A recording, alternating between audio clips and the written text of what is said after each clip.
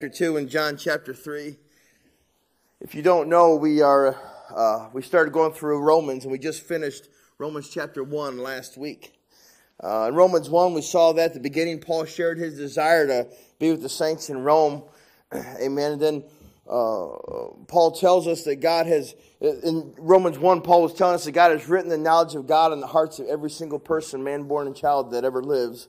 And then Paul lays out the progression of sin as you get into Romans chapter 1, the middle towards the end of it, lays out the progression of sin, eventually ending up to reprobate. And not just the wickedness of sex outside the marriage, but specifically condemning same-sex relations, amen, among many others. So the main message of Romans chapter 1 is to the open sinner that is reveling in their sin. That's the main context of Romans chapter 1. And here in chapter 2, Paul now directs his attention to I put in parentheses in my notes, respectable sinner.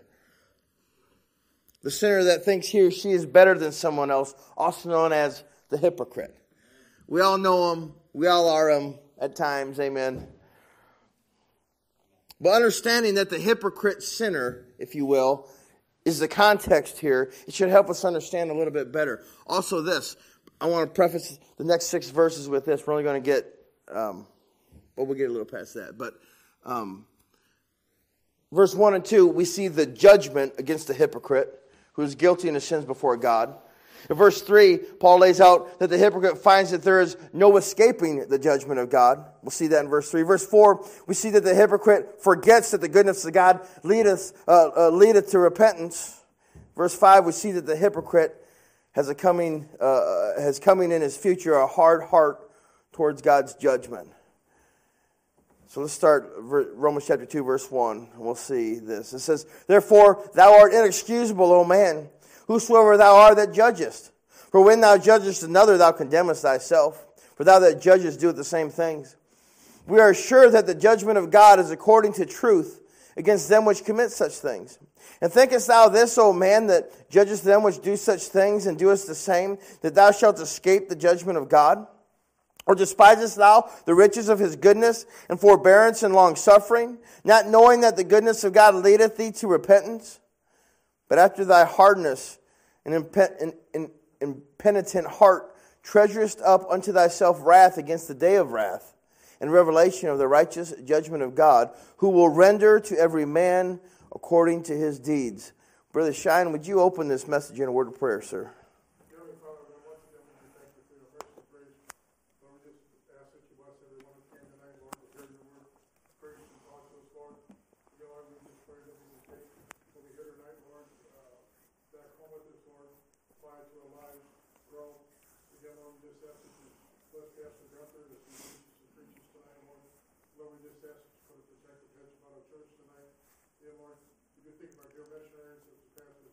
Amen. We just ask that you watch over them and keep them safe and continually that they bless them and their families and their congregation this year.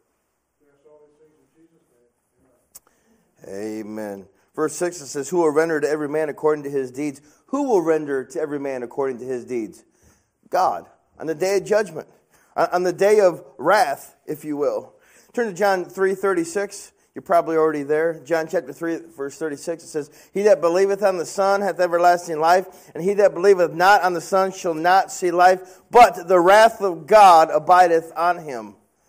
As in, there's a coming wrath, there's a coming judgment day, and it's not going to be pretty if you're not saved. Jump to 2 Peter chapter 2, verse 9. We'll just turn a few times tonight. 2 Peter chapter 2, verse 9.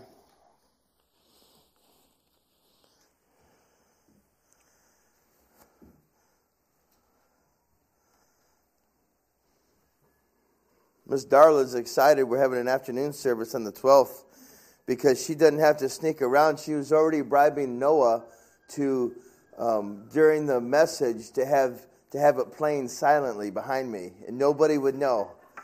So, yeah, I was being nice. Amen. 2 Peter chapter 2, verse 9 says, "The Lord knoweth how to deliver the godly out of temptations, and to reserve the unjust unto the day of judgment to be punished." So first of all, right out of the gate, what is God's standard for judgment? I mean, we know these things, but I think we forget these things. What is God's standard for judgment? This. When God judges out of the books, what books is he going to judge from? These. It's important to know the Word of God. Amen. We take it so lightly. But the standard for God's judgment is His Word, not ours. Why does the world want to deny God all the time? Because to accept the God of the Bible is to acknowledge that they're a sinner in need of a Savior. And that's not easily done. That goes literally against our flesh. And also because to accept the God of the Bible, you're acknowledging that you need to be in subjection under Him if you're intellectually honest. That was a term I used several times this week. A coworker of mine came up to me and he said that he, kind of tongue-in-cheek, but he does this all the time, said that he read online that there is a cult that believes that aliens put Jesus on the earth to help mankind, and the aliens are mad at people because the people killed Jesus and they're frustrated with man. And he said he really read it, and he'll say things like that, and he's always joking around about religion. He's an absolute atheist. A little different perspective in that he's more justified than the average atheist would be in his mind. The reason I say that is because his dad was like Jehovah's Witness, heavy, Mormon for a while, and then another cult that he didn't know what it was, but it was like paranoid of, the government was going to kill him, so they had to put up metal inside the front walls of his house, so like when the government comes to shoot at him, that they might survive. Like crazy stuff, selling everything they had, just. So in his mind, because of religion, it totally turned him away from God. Satan loves that. Satan loves that stuff. So he comes up to me telling me that, and he's like, well, what do you think about that? I said, if you were to be honest with yourself, you know that there's no validity to that. He's like, I know, but it's just their opinion. I said, yeah, but it's more than just opinion. He's like, yeah, but it's their faith. He's trying to get me, right? I said, it's not just faith. I said, amen. It takes faith. Without faith, you have to have faith in the supernatural. I said, I can't take Jesus and put him right in front of you and say, hey, here's Jesus Christ. There he is. There's a measure of faith there.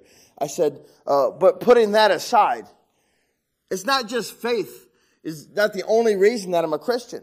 I said, let's take the Christian and the Muslim and the alien cult people and line them up all side by side, and let's put all of the secular and religious evidence, whether their Bible, whether their creed is, whatever it is, and historical evidence and secular evidence, put it all together, and let's see what the bigger pile of evidence shows. I talked about Muhammad. I talked about how they didn't write the Quran until over 150 years after his death, and they attributed all kinds of miracles to things that Muhammad never even claimed. But after the fact, they said so and changed things all around. I talked about this alien cult. I said, if you're honest, intellectually honest with yourself, you know that there's no validity. There's no evidence to that at all. Just somebody saying that, spouting that off. So I said, probably some 13-year-old in his basement, right? I said, but you look at Christianity. Set faith aside. There is mountains upon mountains. I said, you can deny, and we can disagree with each other that Jesus Christ is the Savior of the world, the Son of God, and did all these miracles.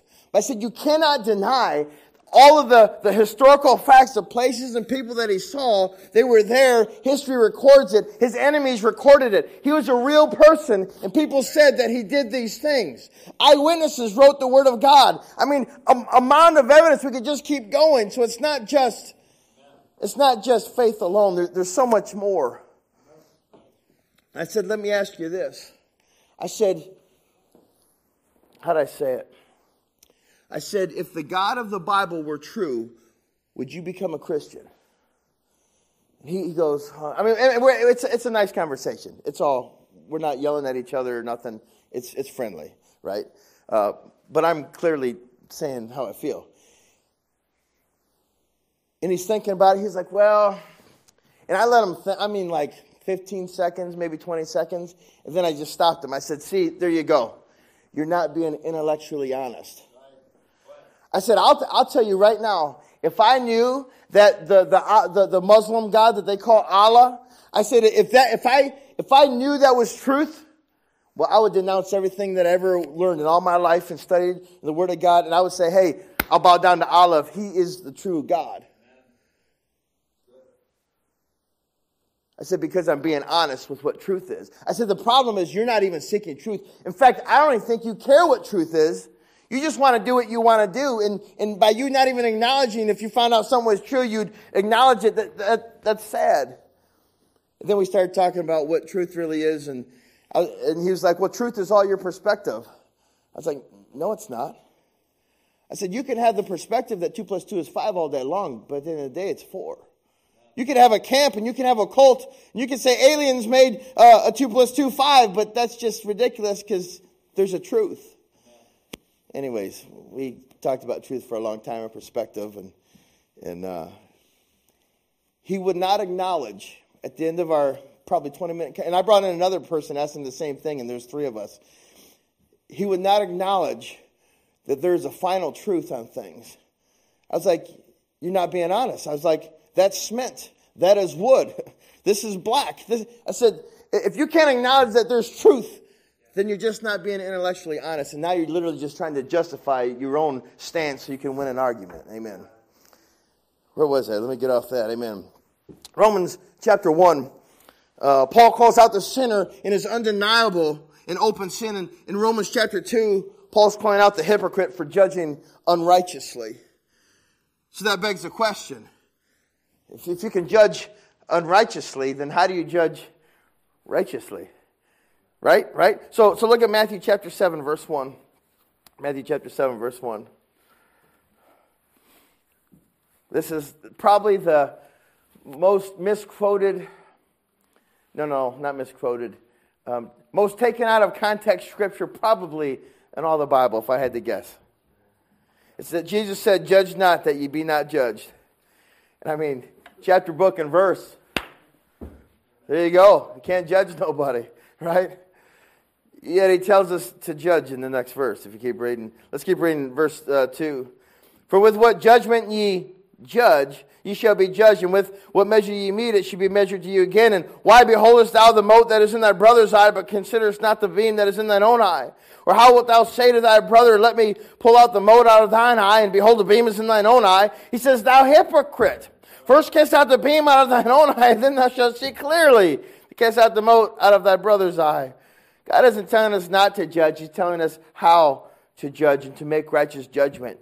You say, Pastor Gunther, you just coined that term, righteous judgment. No, it's biblical. Turn to John chapter 7, verse 24. John 7, 24. We'll go right back to the words of Jesus. John 7, 24.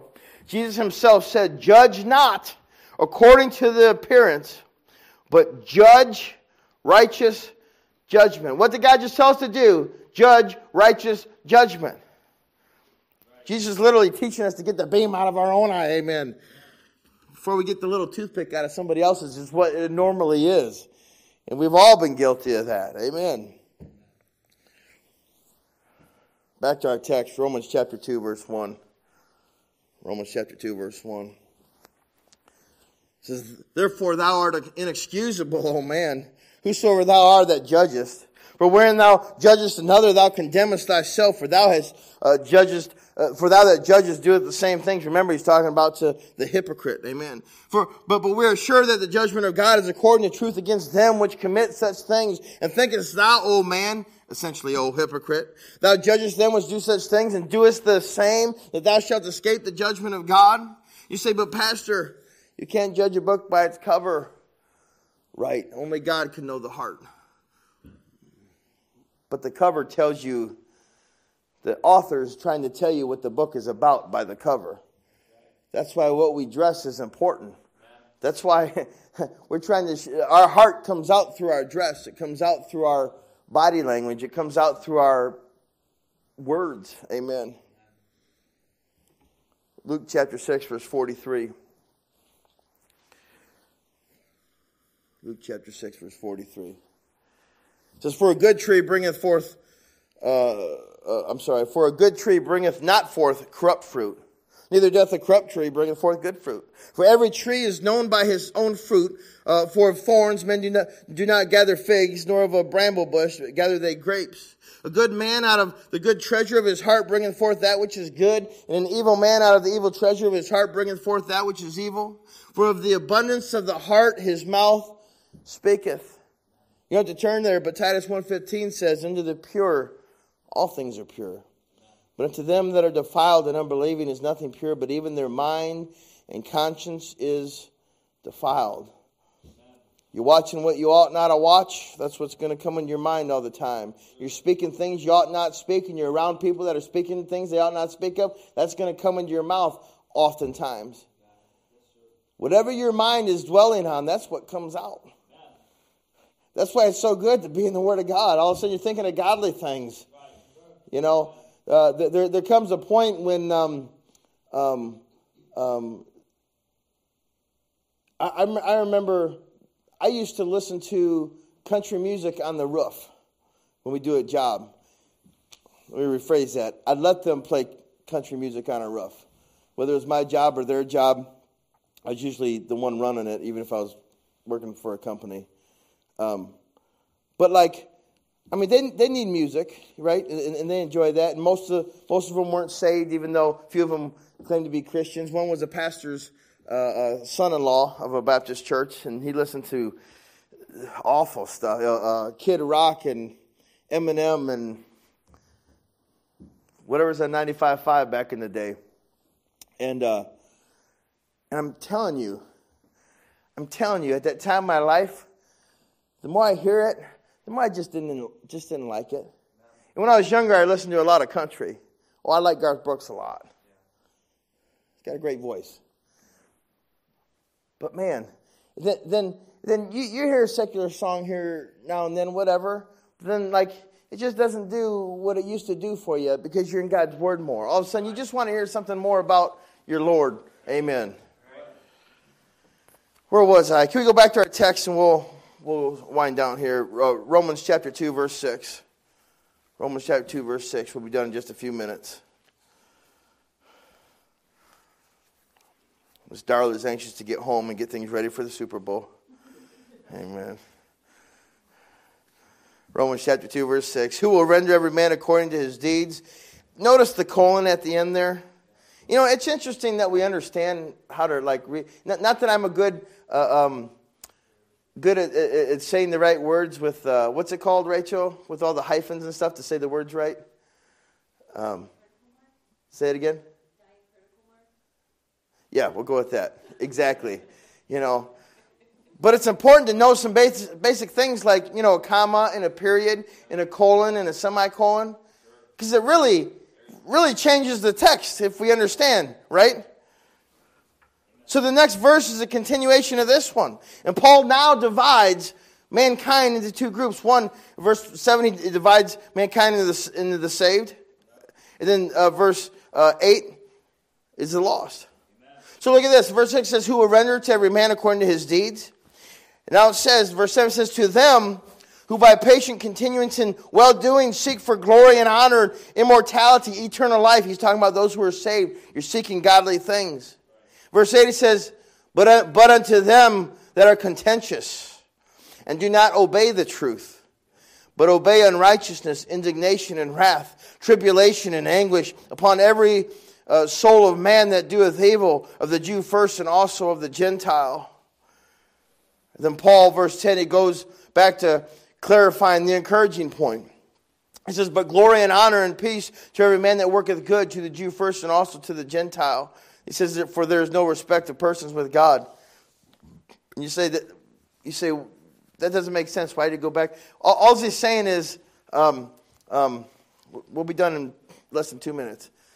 All he's saying is, let me illustrate it a different way.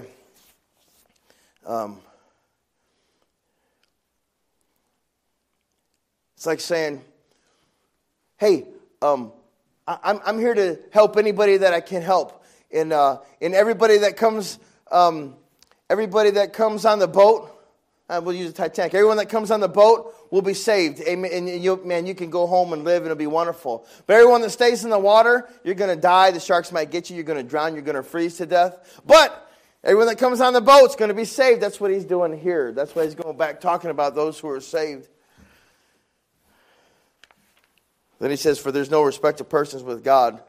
You know, there's no respect of persons with God from the pastor to the parishioner. I'm not crazy about that word, but it's a word that works, amen.